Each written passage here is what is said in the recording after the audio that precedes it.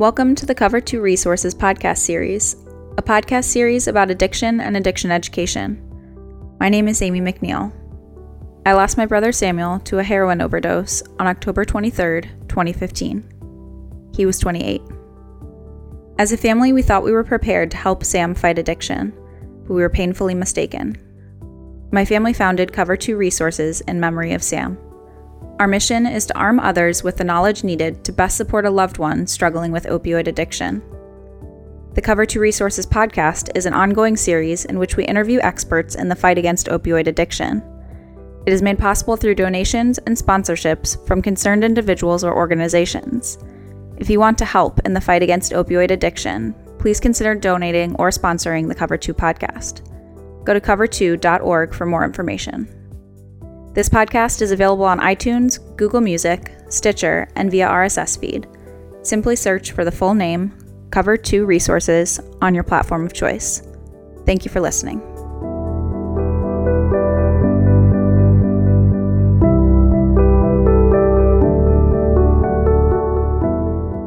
Hi, I'm Greg McNeil, and I'm in Portsmouth, Ohio today with Ed Hughes, CEO of the Counseling Center. Ed, welcome. Thank you.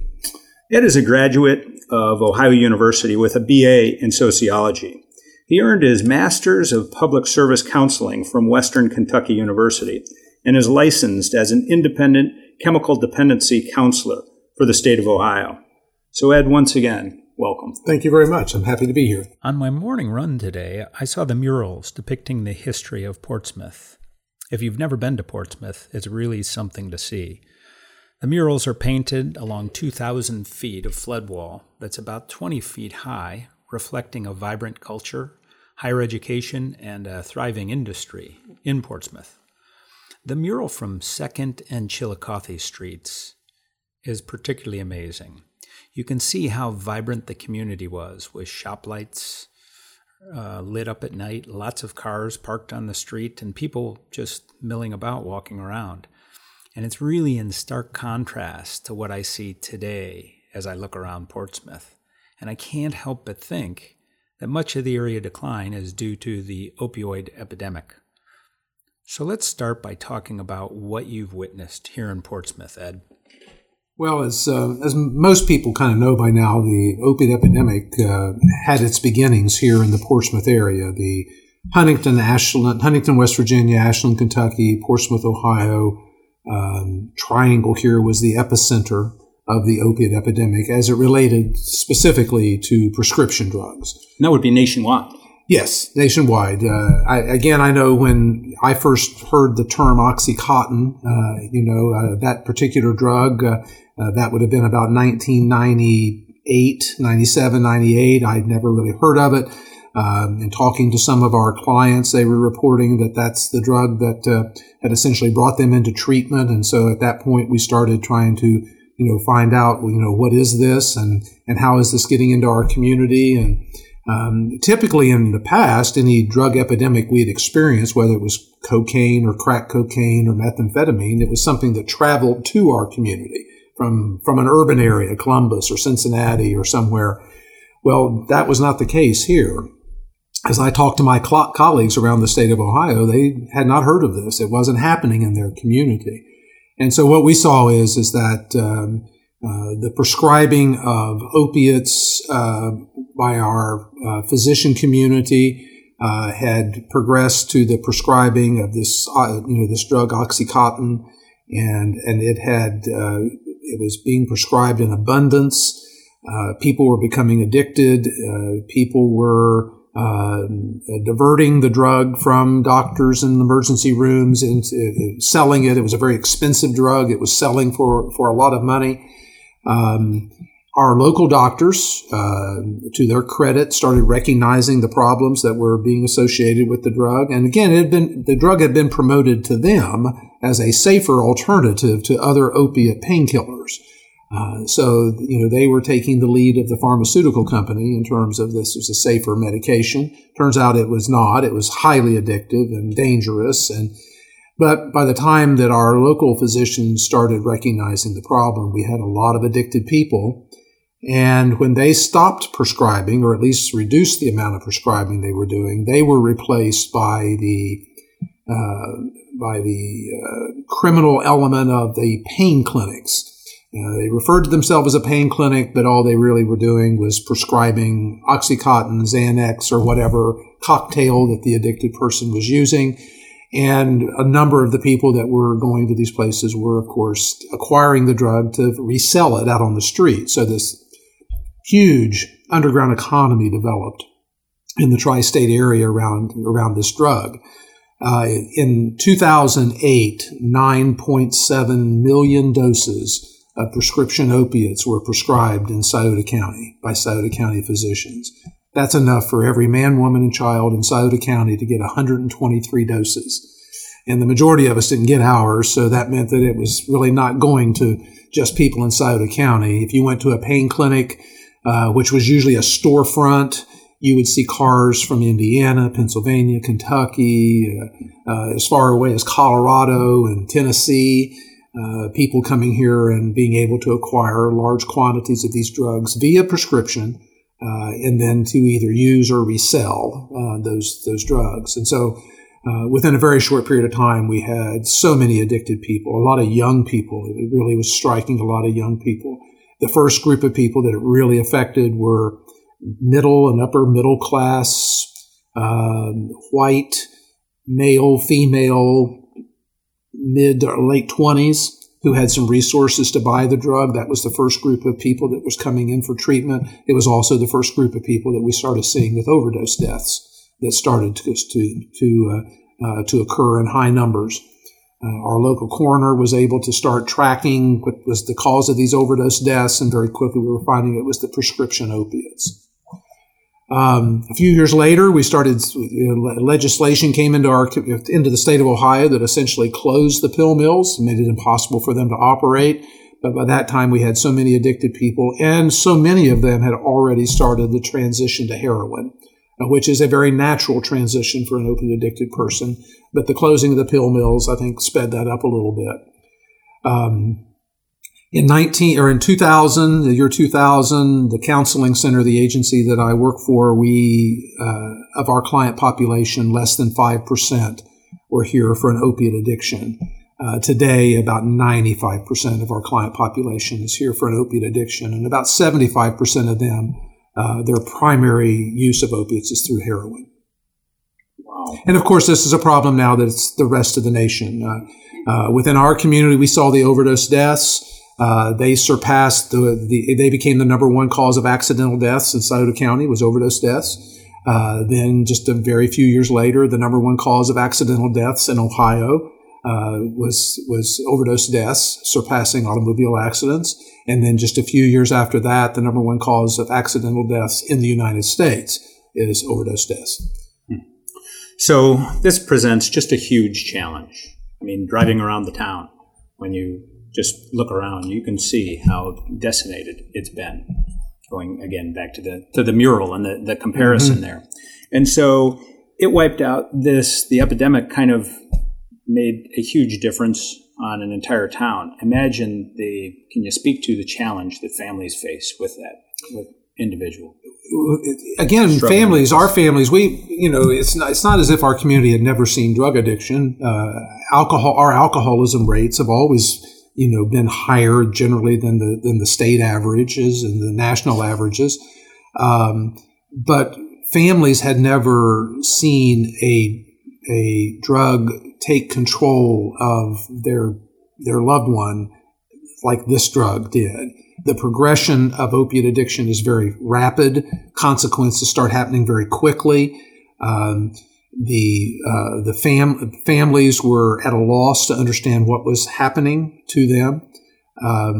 I know I had one of my own loved ones come to me and say, Ed, we've got to do something because there are family members out in the community asking questions about drug addiction and what are these drugs and what's happening to their loved ones. So we actually started a loved ones program, which was an education program that was open to anybody in the community, no charge. People could come and we hold it every Wednesday night at 6:00. and people can come and get this information about what is opiate addiction, what is happening to your opiate addicted loved one, how can you really help, what kind of treatment is going to be required. But then we also meet with families individually, because families were the very first casualty other than the addicted person themselves. And family members had no idea how to deal with it. In many cases, didn't know what they were dealing with. It looked different. It seemed different. It is different. And as a result of that, families, need a lot of help and support to be able to understand how to effectively deal with it. The typical reaction of a family to an addicted person who is starting to experience the crisis in their life is generally the opposite of what will be effective in working with it. Our initial response as parents or other family members is to try to help them with the consequences that the addiction is creating. Remove the consequences. Let's fix the money problem. Let's fix the job problem. Let's get you back in school. Let's, whatever. Let's get you out of jail. That's enabling. It is, but it's the first reaction that we always have as a family. And helping helping a family member in a crisis is our whole society is built upon that. We help each other, and it's effective. It works very well unless it's addiction. If it's addiction, then that typical help that we provide to another family member won't work. It will work for all kinds of other problems, but it won't work if somebody has an addiction, because we're not addressing the cause of the crisis. We're not addressing the cause of these consequences that are starting to emerge. But that's what we were seeing. We were seeing people getting sick very quickly, progressing very rapidly, families getting very deeply invested in trying to keep their loved ones out of jail, out of prison, off the streets, and the things that they were doing to try and help was, it was just exacerbating the problem. So what should they be doing? Well, the first thing they have to do is they have to get educated. If their loved one was identified as having any other disease that they had never heard of, never dealt with, that's the first thing they would do, would be to try and educate themselves. What is this disease? How is it affecting my loved one? And of course, the way that this affects their loved one, that's somewhat maybe in a lot of ways considerably different than other diseases, is it's the only disease that tells the person that they don't have it. So the sicker the addicted person is getting, the more their brain is essentially telling them that they're okay, that it's not their fault, that it's other people, it's not the drug's fault, it's something else, it's some other circumstance in their life, or that the answer to their problem is more money, get out of trouble, more help from family. And so the addicted person is putting a lot of pressure on their family to help them, but help them in a very defined way that actually serves the addiction.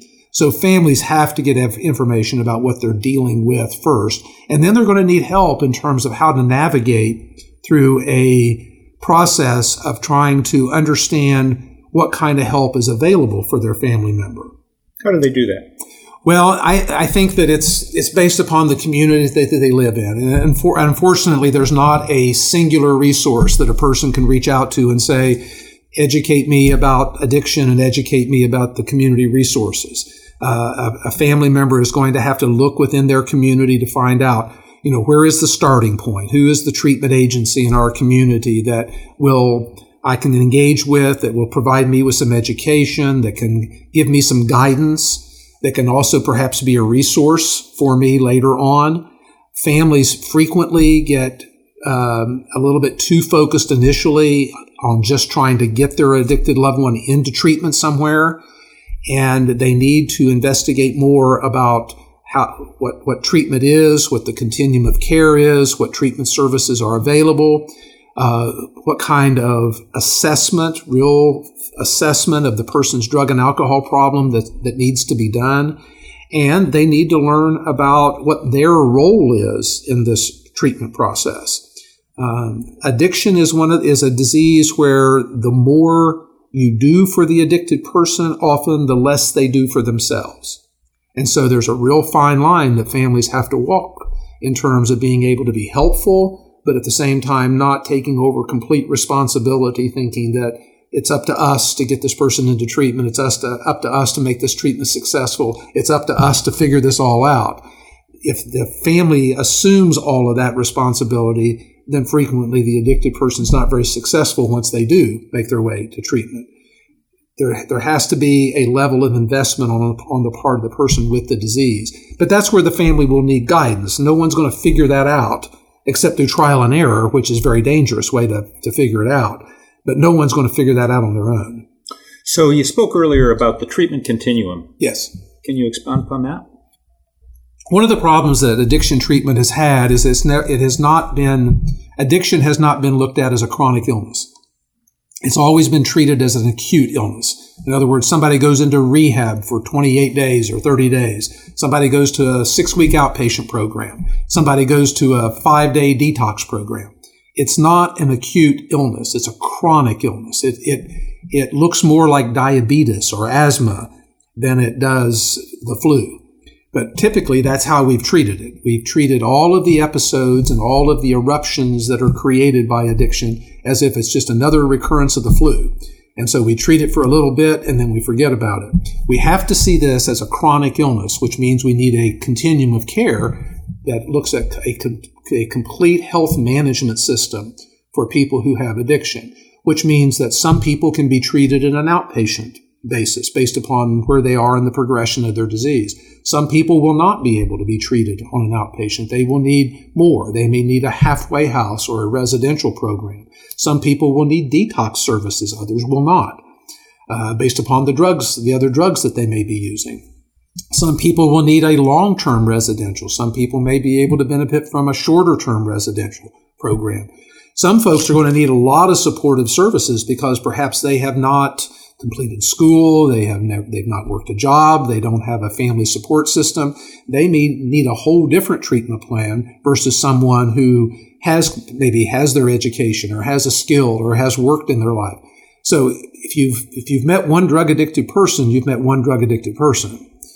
So we have to be able to look that drug addicted people, although they have the same disease and have a set of similar disease characteristics, that their lives are different and that how far their disease has progressed is going to dictate something, the drugs they are using, how long they've been using that drug, again, the kind of social and family support that may or may not be available to them is going to dictate the type of treatment and the type of treatment settings that they're going to need.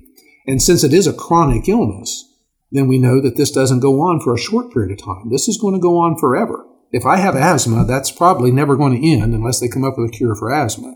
So I have to be attentive to the medications I have to take, to the doctor I need to have, my environment that I need to live in, and I can't stop doing that. So not only is it a continuum, but there's no one-size-fits-all. There's no one-size-fits-all, although creating the many different paths that addicted people need is going to be a challenge, and it's not really available. Again, the treatment industry, the drug treatment industry is really pretty young. And the drug treatment industry has operated outside of the general healthcare system within any state or the nation forever. You have healthcare, hospitals and doctors and nurses and dental and vision. And then over here to the side, you have drug and alcohol treatment, which is kind of operated in a vacuum. And we're trying to pull that all together into becoming one thing. It's all about getting well. If I have somebody that has addiction, they need to get well. Well, that's probably not just going to be their addiction. It's probably going to involve there's going to be a social component to that. There's going to be a spiritual component. There's going to be a mental health component. There's going to be an employment component. There's going to be a lot of different things that are going to be part of me getting well. And not everybody needs all of that. Some people need every bit of it. But why is this so important to have it integrated with, say, their primary care? And again, integrating addiction and mental health treatment into primary care, again, gets at this idea that we're treating the whole person. And what we see is that the medical professionals can make a significant contribution to somebody who has an addiction. One of the things that we know right now is that every addicted person, by the time they make their way to an addiction treatment facility or an outpatient office, have been seen by at least 12 medical professionals prior to that. They've been seen in emergency rooms. They've been seen by primary care doctors. They've been in healthcare settings, but their addiction has not been either identified or it's not been addressed.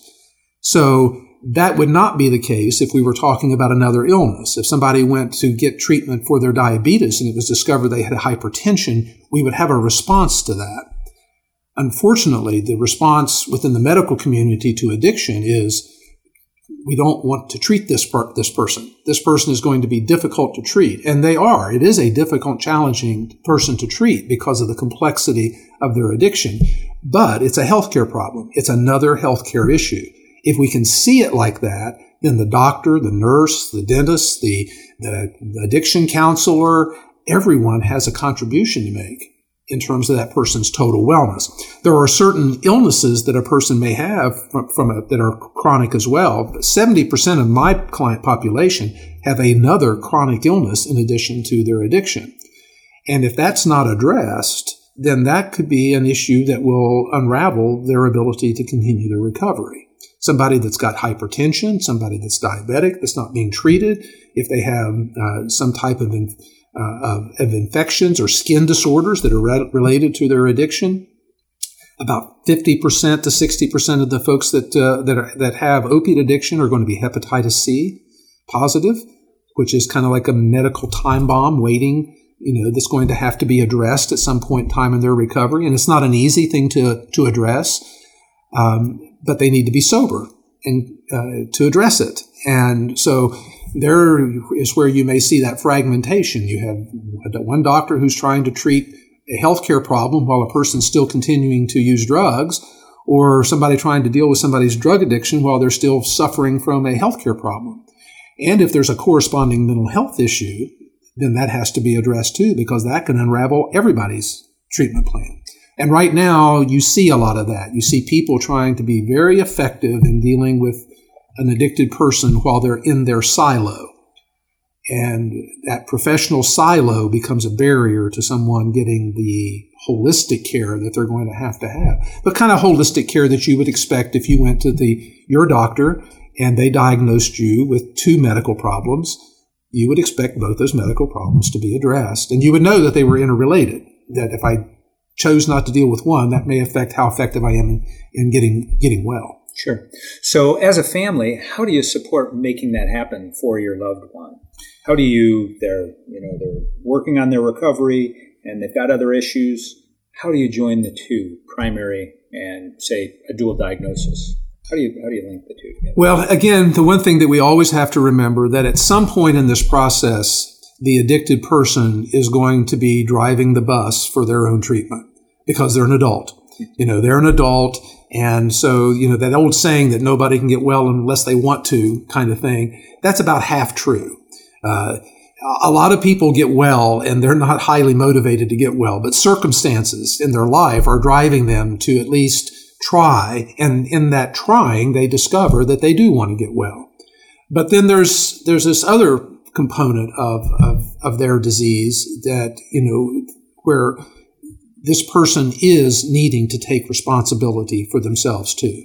So the family's role in that, I think, especially initially, is for the family to know more, to know as much as they can about addiction and where the help is going to be and what integrated services are, so that they can share that with their loved one. Now, they can't make it happen because we're still talking about an adult, but they can essentially line up their interaction with this person in terms of what are we willing to do to help you, has to be contingent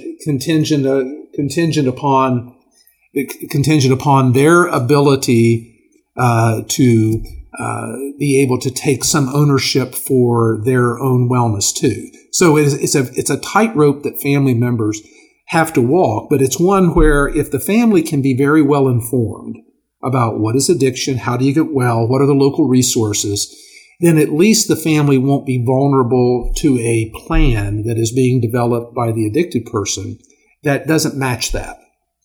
And every addicted person goes through various phases of getting well.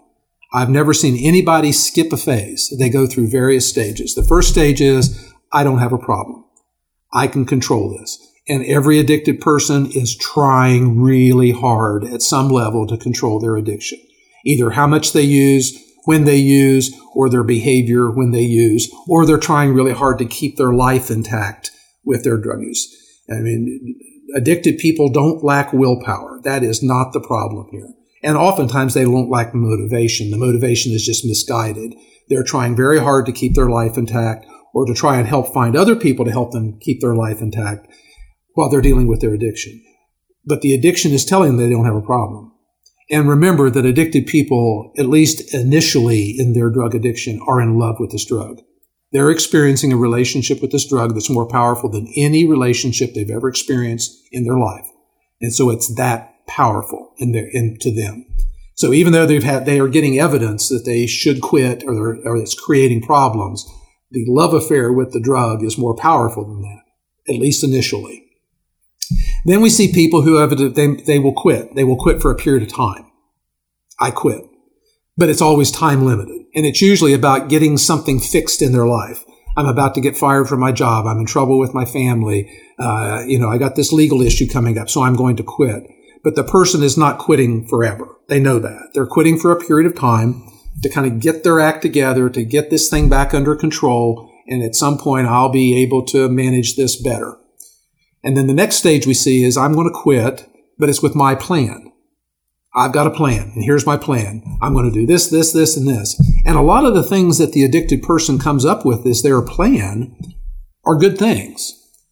It's just the things that it generally leaves out is the problem.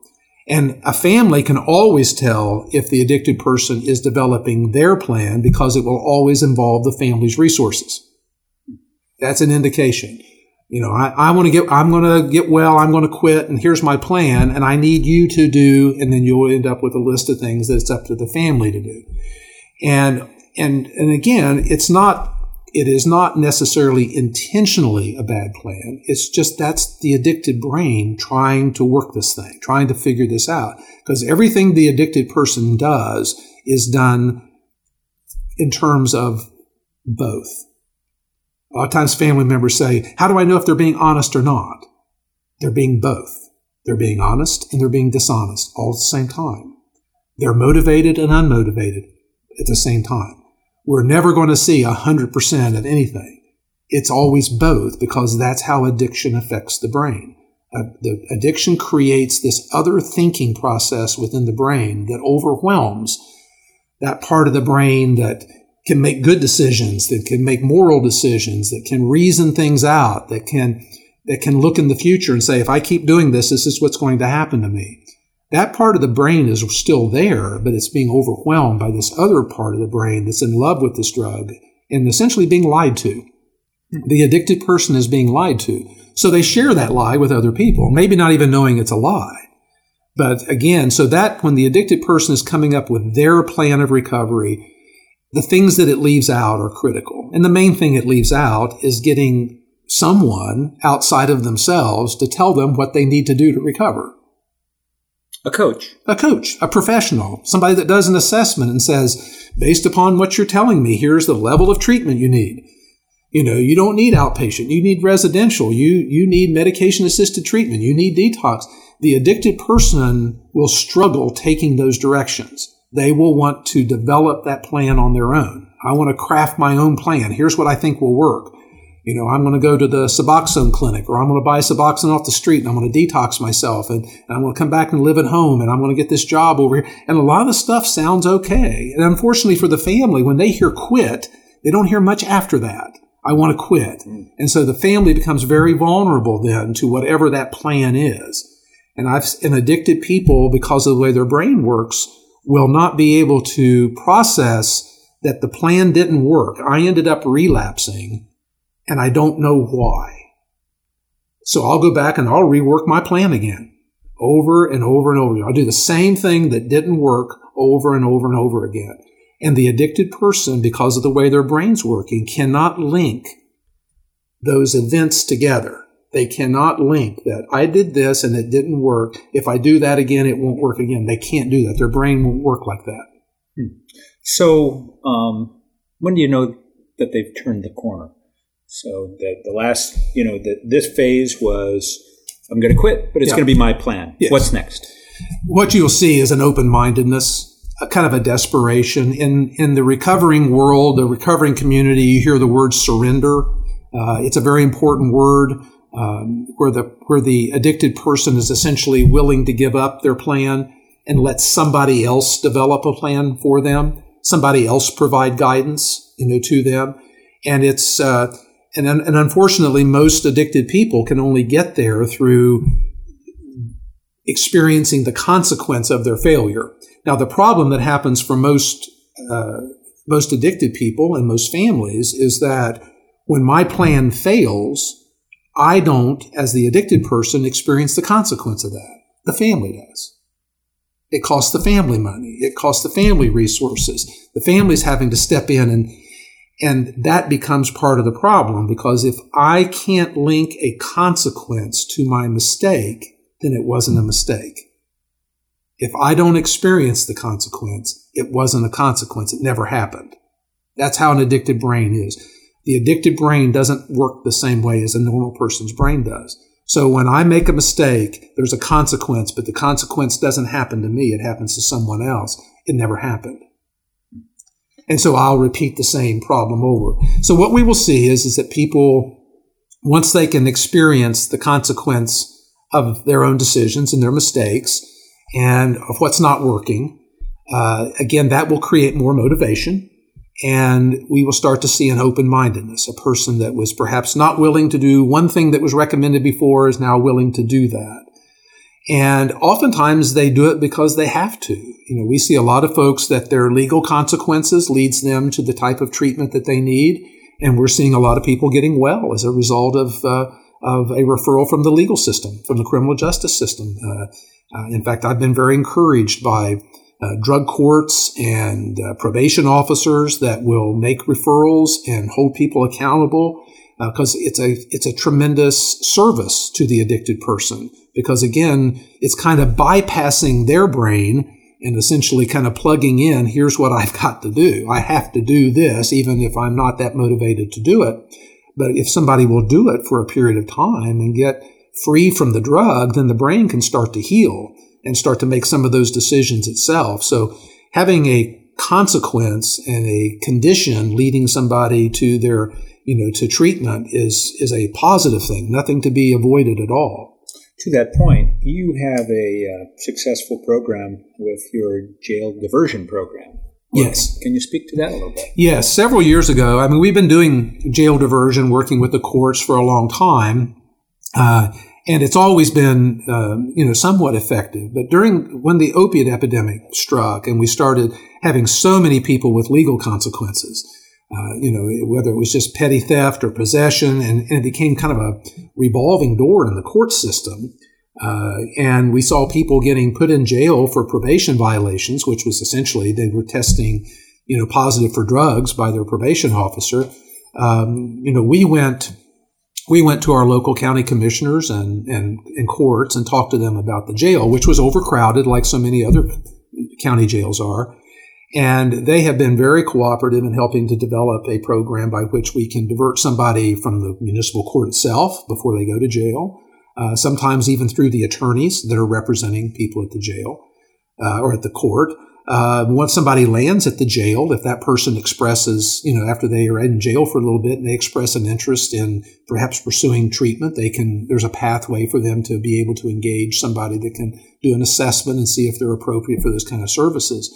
And so we're diverting 250 to 300 people a year away from county jails, in our jail diversion program. And what that does is, because one of the things that we're also seeing is that the more a person rotates through that revolving door of your local jail, a high percentage of those folks will eventually end up with a felony, and then now they're at risk for going to prison. And so what we see is that all that criminal justice activity and all that going to jail, going to prison, coming back, it doesn't better prepare somebody for being successful in their life. Now it's more difficult for them to get employment. They probably got high court fines. They don't have a car. They don't have a driver's license.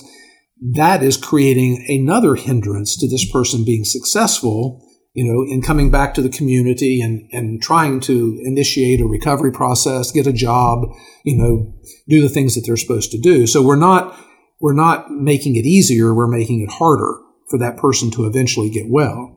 So the jail diversion and court diversion and drug courts are very successful if they're done with the idea and understanding that we're dealing with a chronic disease that does involve relapse. And that's one of the things that we've seen with our local law enforcement, our local judges, is they become educated and they understand, that this isn't a one-time referral. I can't send you, to counseling and expect that 100% of the time that's going to work. We understand that you may be back. And if you're back, then here's what we're going to do. And here's how we're going to address it. There will be a consequence, but there will also be an opportunity. And opiate addicted people in particular need that kind of accountability. It's such a powerful brain disease that anything that we can bring that can assist that person in making a decision on a daily basis not to use. And that's what it comes down to for a while, is it's a daily decision not to use. And that might be the challenge of the day, is that, regardless of everything else I need to do about my life, I've got to start with, I don't want to use today. So anything we can bring to bear to help somebody make that decision day after day, at least until it gets easier to make that decision, is important. So with the diversion program, they're going to be kind of locked up, but they're going to have treatment, and then they will be tested on a regular basis. And they realize that the consequence of their action is incarceration. Yes. And the success rate of that has been... Can you speak to that? Yeah, in terms of that population, what we see, and again, it's still, what we know about any kind of addiction, whether it's alcoholism or other drug addiction, is that it requires multiple episodes of treatment, very similar to cancer, very similar to diabetes. Very rarely does somebody with diabetes walk into their doctor's office, get the diagnosis, and then do everything they're supposed to do to deal with their disease on their end or whatever the doctor's recommending. So this is very similar to that in the sense that addicted people are going to have multiple episodes of treatment. It is going to take them multiple efforts to be able to embrace the principles and the things that they need to do to recover. So this accountability that's afforded through the criminal justice system of kind of taking them back to square one.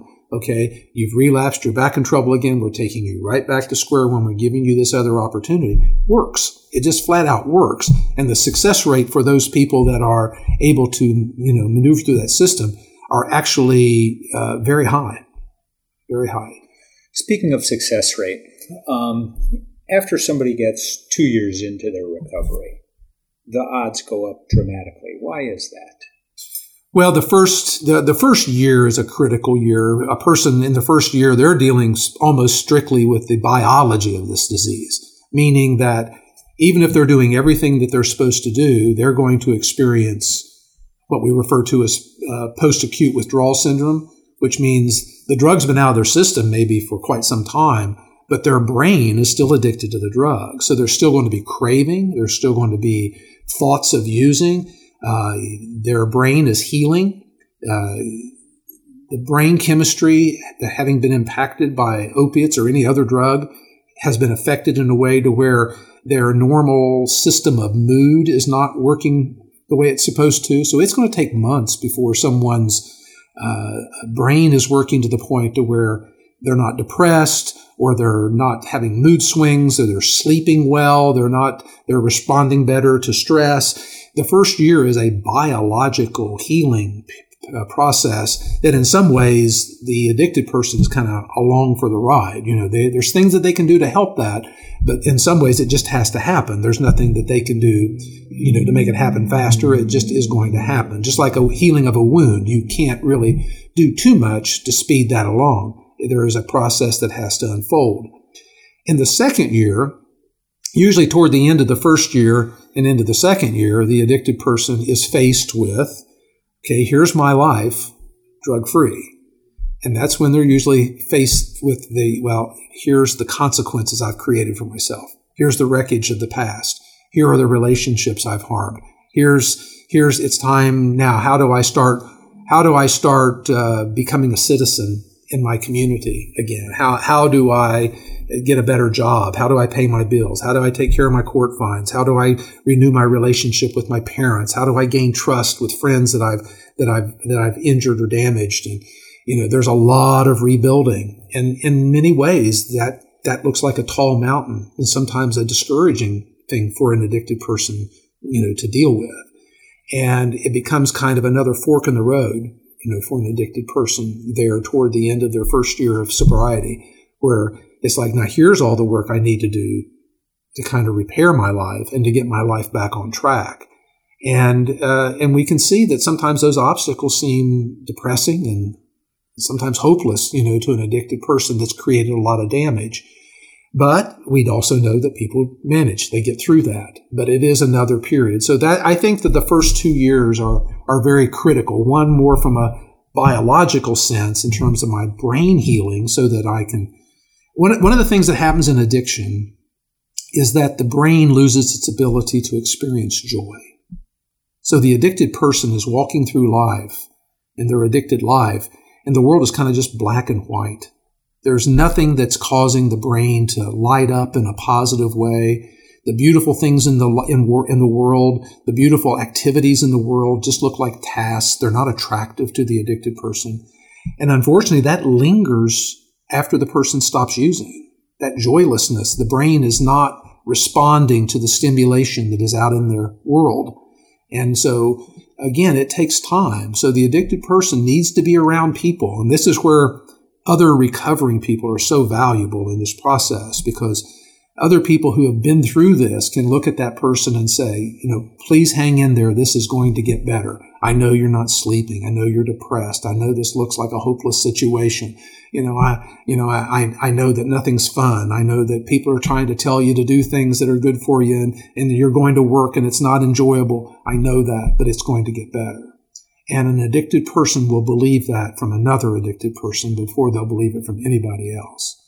Speak to brain healing a little bit more in relation to 12-step. Well, it's interesting. Again, I look at the 12 steps as a program of spiritual awakening. I see it as a spiritual process. But if somebody wants to look at it from a psychological process or even a physiological process, the 12 steps can line up exactly with what a person needs to be doing in terms of their brain healing. One of the things that the 12 steps is going to do is, first of all, it is going to empower an individual. The first step is essentially saying you're powerless over alcohol or drugs. That's an admission, not that you're weak. That's an admission that when it comes to drugs and alcohol, my willpower is of really very little use. A person with cancer could say the same thing. I don't have, no matter how much willpower I've got, I can't do anything about this by myself. And that often that first step gets misunderstood as that we're saying you're weak, but it's not. It's not that at all. It's just that when it comes to this particular thing, I'm powerless. I can't manage it. I can't do anything about it. I will use again. If I use, here's what happens every time I use. I'm powerless. And it makes my life unmanageable. It makes my life a mess when I do it. But the rest of the steps are essentially an empowering process. It is essentially saying, now we have to be able to find out what you can do as an individual to deal with the fact that you're powerless over this. And part of what you have to do as an individual is admit that you have limitations. There are limitations on what you can do individually with this. You're going to need help. And that help is going to come from a lot of different resources. It might be a treatment person. It might be another person might be a person in an AA or an NA meeting. It might be a pastor. It might be a best friend. It might be a parent. It could be a lot of different, but that help, help is different than rescue. An addicted person has to learn how to ask for help rather than rescue. And the difference is if I ask somebody for rescue, I'm generally defining what I want you to do for me. If I'm asking for help, I'm letting you define what you're going to do for me. I'm going to say, I need to get, I don't have any transportation. I can't get to the AA meeting. Let me help you figure that out. Let me help you figure that out. That's different. And that's what peers in recovery, people in AA and NA meetings will do. They will help people figure things out that they need to be doing for themselves. So when we start talking about the brain chemistry and all these issues, what we start to see is that the 12 steps relieve stress because it helps develop things in a perspective. It helps to create a support group so people aren't dealing with all their problems by themselves.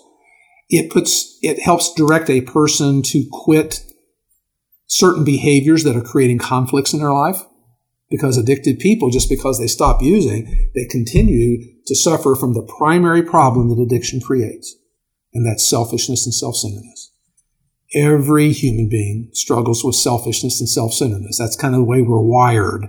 But addiction just turns that into a monster in the life of the addicted person.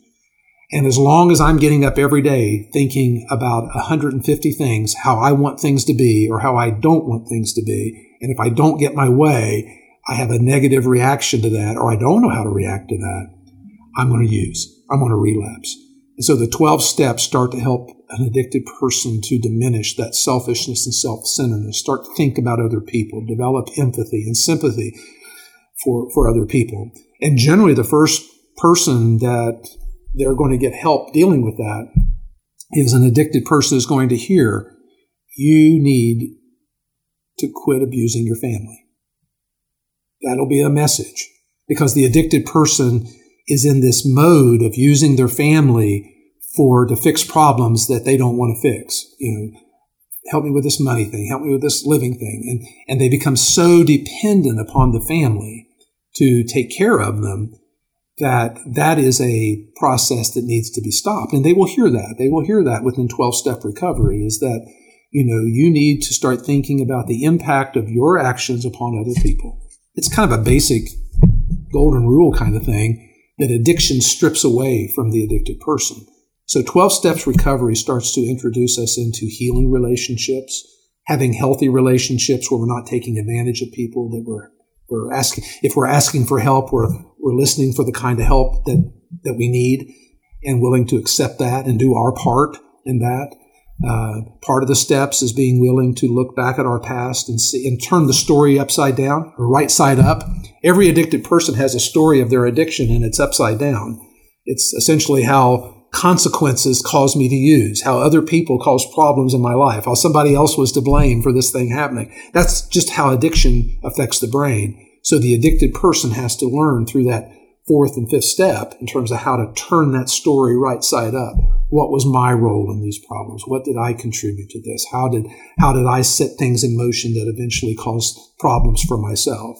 And then, of course, as you move in, you're looking at renewal steps where you're looking at making amends and trying to, but making amends in a way that is not harmful to other people. A lot of times we want to get over our own guilt and shame over the past, and in the process of that, we just cause more harm. We have to have guidance in knowing, how do you make amends effectively? How do you go out and you repair relationships? How do you clean up your side of the street? But most effectively is, again, steps 10, 11, and 12 are referred to as maintenance steps, which means this goes on forever. There's no end to this. So steps 10 of continuing to take inventory, admitting when I'm wrong, seeking through prayer and meditation, to improve my life, helping others. That becomes a cycle then where essentially this thing comes full circle for me, to where now I have tools to use on a daily basis to maintain the progress that I've made. Now I want to jump around a little bit, Ed, and bring up a couple of other topics here. One of them is medication-assisted therapy. Mm-hmm. Let's talk a little bit about that. It at times can be somewhat controversial, particularly when you talk about 12-step and there's some conflict back and forth. So can you speak to that? Yeah, I think, we are using medicine to treat addiction is nothing new. I mean, we have a long and unfortunately kind of sordid history with using medication. I can remember when I came into this field, the medical community kind of felt that the best treatment for alcoholism was the use of benzodiazepines. It seemed like everybody was on Librium, and it was like, alcoholism is an anxiety disorder or something, and we're going to give people this medication and they're going to be fine. Well, 3 or 4 years later, it was like, well, now we got all these people who are alcoholic and they're also addicted to drugs, because these are highly addictive drugs. So, I come from I'm kind of old in the field, I'm not a newcomer. So I come to any kind of miracle drug with a very skeptical view. And so I come to the use of Suboxone or Vivitrol or Methadone with the use of opiate-addicted people, not so much with a skeptical view, but with somewhat of a guarded view. And I think that we see an arc with any kind of medication that's introduced. It's introduced and it's like, this is the miracle. This is what we've been looking for. This is going to fix everybody. And it kind of gets promoted like that, maybe even marketed like that. And then it gets embraced like that. And then it gets used like that. And then what we find is that, these folks still aren't getting better. We're still experiencing the same kind of problems that we had before the miracle drug, came in. So I think the arc that we will see, that will play out here, is that we will see is that the use of Suboxone, Vivitrol, MAT services is an effective tool, but it's only one tool in the toolbox. And it's not effective for everybody. And how it's used has to be individualized, and you don't see much of that. Right now, we see just a lot of people being, kind of prescribed Suboxone kind of for an indefinite period of time, and that people seem to be doing better. But if you follow and track them out further, you find that no, not really. That if you track it far enough, it's like, if that's all there is. And then again, unfortunately, within all human beings, when we have a problem, we look for the easiest answer. And if I've got an addiction and it's a raging addiction causing all kinds of problems, and I think that taking this pill is going to fix that, I'm going to gravitate toward that. I may not hear all the other things that you say about, I need counseling, I need to rebuild my life, I need to rebuild my relationships, I need to get a job, I may not hear any of that because I heard the easiest answer. And I think that we have to respect what this disease does to an individual along those lines.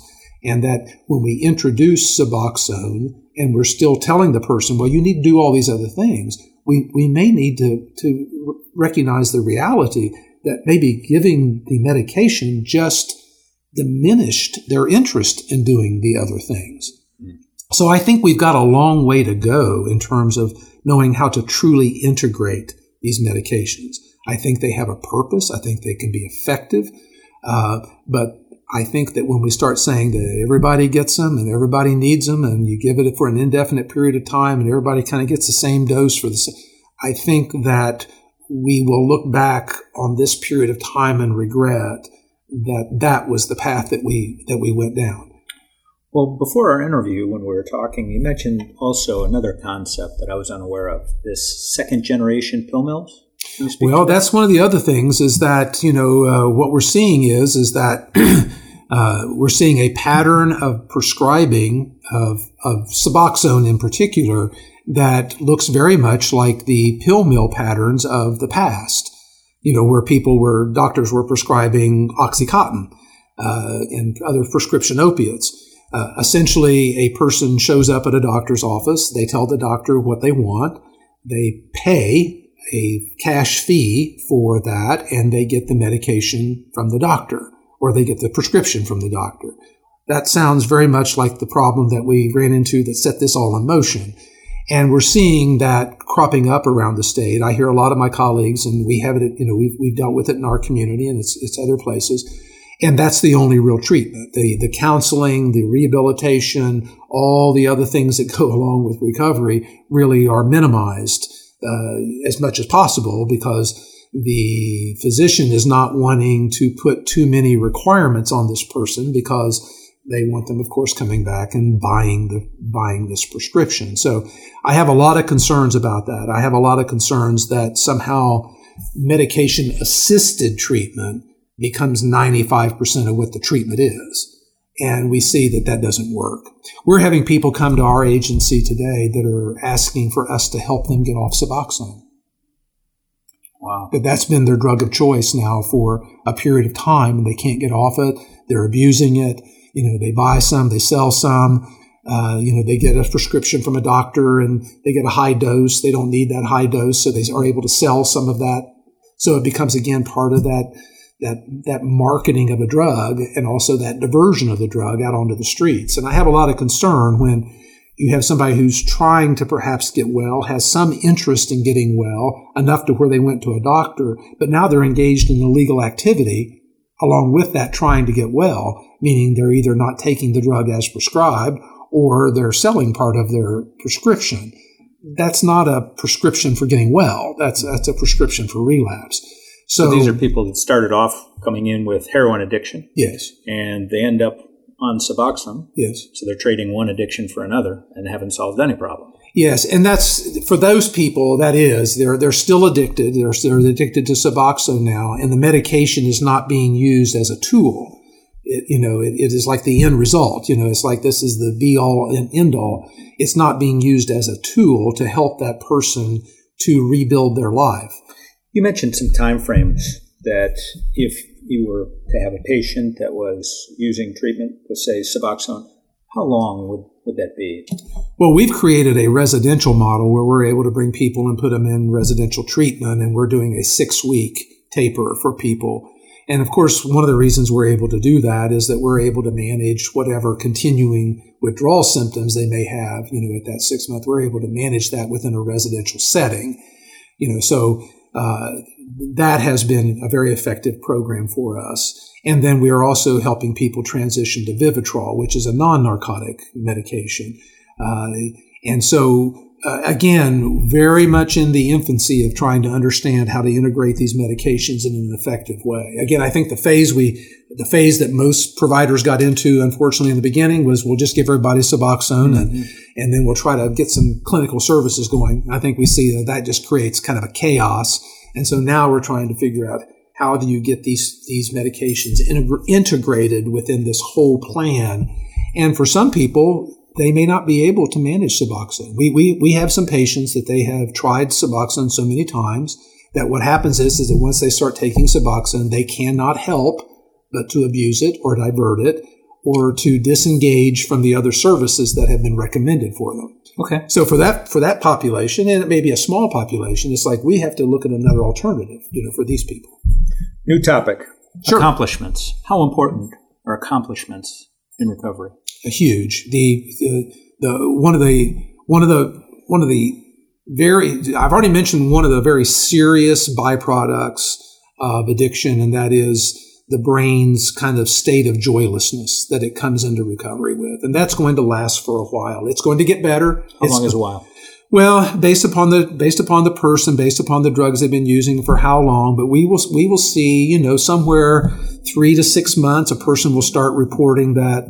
One of my favorite experiences to share is I used to do a group at Stepping Stone House, our women's residential program, and I got there real early one morning and before the group, and there were 2 mothers that were sitting there because women are able to bring their kids into recovery there with them. And one of the mothers shared with the other mother. She said, I had the best time with my kids last night. We watched a movie and ate popcorn. It was wonderful. She said, it was the best time I've ever had with my kids in my life. And the other mother looked at her and said, you've been doing that every night for 2 months. What was so special about last night? And in reality, there was nothing special about last night. Her brain was starting to awaken. And so she had been doing the right thing for the right reason with her children, but it was more of a task. I should sit down with my kids. I should be with them. I should do this. In that experience, all of a sudden, she got the benefit of that. Her brain lit up. The chemicals in her brain said, this is a great experience, and it feels good, and it feels good to feel good. So that joylessness is one of those states that a person, comes into recovery with. The other state that they come into with is terribly low self-esteem, rock bottom self-esteem. And oftentimes the addicted person doesn't even know what that is. They don't know that that's how they feel about themselves. But every time that they fail in life, every time they have to ask for as an adult, you have to ask your parents for $10 to put gas in the car, or you have to ask somebody to come get you out of jail, or you have to ask for food. All those things are self-esteem diminishing. Everything that the addicted person has to do in their day is diminishing of their self-esteem. And the only way you're going to recover is to recover from that. Your self-esteem has to get better. The only way that self-esteem can get better is through accomplishment. I don't care what you do for me. You can do wonderful things for me. Give me wonderful things. Give me a brand new car and nice clothes and money in my pocket. That doesn't do anything for my self-esteem. In fact, it probably diminished it because you had to do it for me. Yeah. So accomplishment becomes extremely important. And one of the first things that we try to help people understand about accomplishing something is, can you accomplish your treatment plan at your treatment agency? Another thing I know you address is life skills. Yes. You assess their life skills and where they are, and then help them with that. Yes. And that certainly can go a long way to contributing to that sense of accomplishment. Absolutely. And we have people coming to us all across the scale in terms of what do they know about life and what have they done in life. I mean, we have people that are highly educated and have worked jobs and come to us for treatment, but we have people who come to us that have never completed high school and they've never worked a job.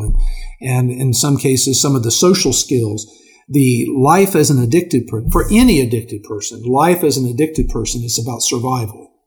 And so you're trying to survive your addiction every day. And part of your survival is how you interact with other people.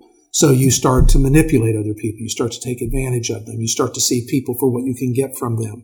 That is a part of recovery, is to be able to see people as other people and to be able to learn how to manage relationships and how to manage being at a work site, how to interview for a job, how to manage getting turned down for a job, how to manage failing, all of these things are things that are very difficult for most addicted people because they have either not developed those skills or addiction and that survival mechanism that they've been operating under has essentially stripped those skills away. If an addicted person continues to approach life as something that has to be survived, they will relapse because they will be taking advantage of people, they will be manipulating, they will not be doing things for themselves that they should be doing for themselves, and that is a prescription for everything to just unravel for them. I want to go back to something we were talking about just a little bit earlier, and just to bring one point out, and that is on dual diagnosis. Yes. With a mental illness. There's for whatever reason, the physicians oftentimes, they work treat in a vacuum, both the recovery yes. and the treatment of that mental illness. And oftentimes you'll have drugs that the mentally ill will be on, and sometimes that can be a real danger. Yes. Can you speak to that? Yes, it again kind of goes back to that holistic approach, is that we need to be able to evaluate the mental status of someone and their mental health needs. However, almost 100% of people that present for drug and alcohol treatment on day one will have mental health symptoms. You can't do that to your brain without having depression and anxiety and mood swings and sleep problems. I mean, that's all going to be there for every addicted person. 75% of the people in Ohio who have been diagnosed with a mental illness have never seen a psychiatrist. That diagnosis has been made by a primary care physician or somebody in an emergency room. A lot of times the medications that somebody has been prescribed have been prescribed while they were high, they were using drugs, and the physician didn't know it, perhaps, or didn't understand the addiction. Or the person was in a critical condition, critical state, suicidal or in some kind of crisis and had to be prescribed. So the goal is to get this thing all kind of back to square one. Let's evaluate what's really here. And that's, again, another value of residential care, is that you can put somebody in a safe environment where you're really not that worried about their anxiety or their depression or their mood swings. You can manage that. They're safe. And you can see, because the majority of these psychiatric symptoms are transient symptoms. If a person if they will stop using these other drugs, then these symptoms will abate. They will minimize, and oftentimes are very manageable. The majority of alcohol and drug patients could be diagnosed with a mental illness, but the majority are not mentally ill. But you have to manage that. You have to have a response. You have to be able, and the world that we live in here as addiction counselors, we prefer to use therapy and counseling to try and deal with these kind of problems and make medications kind of secondary, because there are a lot of medications that are used to treat mental illness that will perpetuate an individual's craving for their drug of choice. So if I'm alcoholic and you give me a tranquilizer, a benzodiazepine, it will perpetuate my craving for alcohol. If I'm an opiate addicted person and you give me a non-narcotic pain medication, that still fills in some of those receptors in the brain for my opiate addiction, it may create craving for the opiate, even though that drug itself may not be an opiate. And psychotropic medications oftentimes are very powerful drugs. So I just think we have to be very cautious. And again, it becomes a part of that total assessment of an individual. The majority of people that come to treatment here bring a bag of psychotropic medications with them, and they've been prescribed by multiple doctors, most of the time not a psychiatrist, almost never prescribed while they were clean and sober. They were still using. So we like to kind of start from scratch and kind of figure all that out. And again, if a person does have a mood disorder, a depressive disorder, an anxiety issue, then we've got to address that. But we have to address it within that understanding. This person also has this other disease of addiction, which may mean there's certain medications that you just can't use, that we have to take other steps. Just like an opiate addicted person that has a chronic pain issue, they're going to have to look at being able to manage that chronic pain issue with something other than an opiate medication. And the same thing would hold true for people with mental illness. There may be, again, some medications that are just not going to work for somebody who has an addiction. Okay. Last topic for you. Okay. Is the community recovery strategy. Can you speak a little bit to that? One of the problems that addicted people are experiencing is they're going into treatment. Again, oftentimes the most effective way to do that is to go into a residential treatment setting. And they're either, coming out of that right into their local community, or sometimes they're having to go to another community to get that residential care and then come back to their home community. When they come back to their home community, typically now we're facing the addicted person as having to engage a lot of folks who may have good intentions, but they don't understand addiction. So they may be having to deal with their probation officer and the minister at their church and the person at the grocery store and their family and their friends. And oftentimes these folks are very uninformed about what addiction is. And maybe even unintentionally are creating barriers for that person in terms of they're trying to integrate back into their community.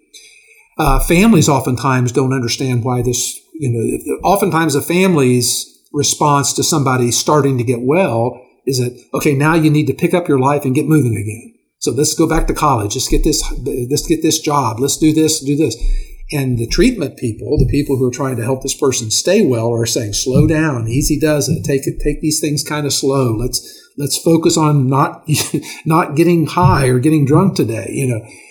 So oftentimes that community that is needed by the addicted person is one who just, first of all, understands that they have a disease.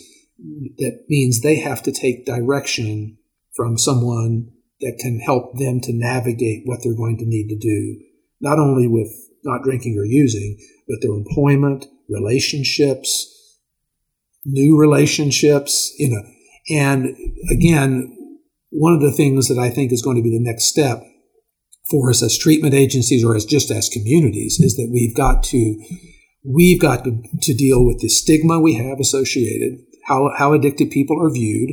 And I understand why addicted people are viewed in a very negative way, because most people engage addicted people when they're at their worst.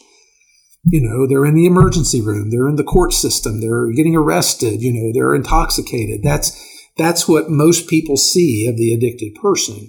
They're not really sure what this recovery thing is. And so we need to help people understand that those are symptoms of who this individual is. It's not who they are. It's just symptoms of their disease. And then for them to understand the recovery process. Families need to understand what this person's going to need to do. I've seen families, spouses, sometimes boyfriend, girlfriends, who are resentful because this person's going to so many AA or NA meetings at night. It's like you've been gone to treatment, now you're back home, and now every night you're heading out. And if they don't understand that this person's life depends upon that, then all of a sudden they will start to create perhaps a conflict whereby this individual may start making a decision. Do I stay home because of the pressure to do that, or do I go to my AA meeting? And we don't want a person in that kind of a position, And then you see the same thing with employment and trying to be a part of a church membership or be a part of a civic organization, is that addicted people have to navigate through this. Now, it gets much easier for addicted people. They can manage a family member saying, why are you doing all this meeting stuff? Or they can manage an employer asking them to do something that would make them uncomfortable. Or they can manage a friend asking them to go out and have a couple of beers. But in the beginning, in those first months and that first year, those kind of situations are all perplexing and stressful and difficult. So the more that our community can understand addiction, the more that the family can be willing to embrace the things they need to learn about dealing with an addicted person, the same way they would do if they had another disease. Any final thoughts for our listeners, Ed? I think that, one of the things that happens so often that we don't ever get to is that there is a real hopeful nature to this disease. People have been recovering from alcoholism and drug addiction for a long time. People recover in different ways. There are a lot of wonderful, beautiful stories of recovery and the miracle that is created there. And not only how it affects the addicted person, but how it affects all these other people in their lives in terms of that. I think that family members need to focus on the real potential for recovery as they're dealing with perhaps the uglier symptoms of this disease when someone's in their active addiction, to realize that that's the goal. Recovery is the goal. Getting somebody out of jail or getting them a job or getting some consequence, to go away. That's not the goal. The goal is recovery. And if the family can start kind of focusing on that rather than some of this chaos that the addicted person is creating. But to do that, the family needs to know that there are recovering people out there. And I would encourage family members to go to open AA meetings. There are closed AA meetings and open AA meetings. And closed meetings is just for the people who are in recovery themselves. But Narcotics Anonymous and AA exist in almost every community in Ohio, and in many ways in a big way. And open meetings can be a very good forum for somebody to be able to walk in and say, oh, here's a bunch of people who are getting better. I want my son, my daughter, my husband, my wife, I hope they're here someday. But in the meantime, I want to meet these people. I want to know what this is about.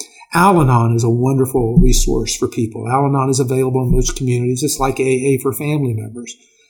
If family members can engage in their own process of getting better in terms of what this disease is doing to them and has done to them, that'll make them more effective in being able to help their loved one in a real way when the time comes for them to be able to do that. Well, Ed, I want to thank you.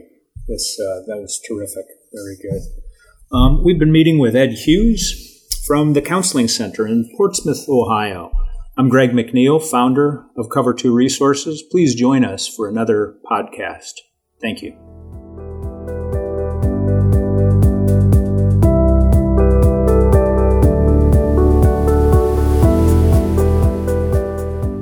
Thank you for tuning in to this episode of the Cover 2 Resources podcast. This episode is a production of Cover 2 Resources and is made possible by listeners like you. With your support, the Cover 2 team can continue to research and broadcast these resources to others in need. If you'd like to donate or to sponsor a future podcast, please visit cover2.org. As always, thank you for listening. Together, we can make a difference in the opioid epidemic, one life at a time.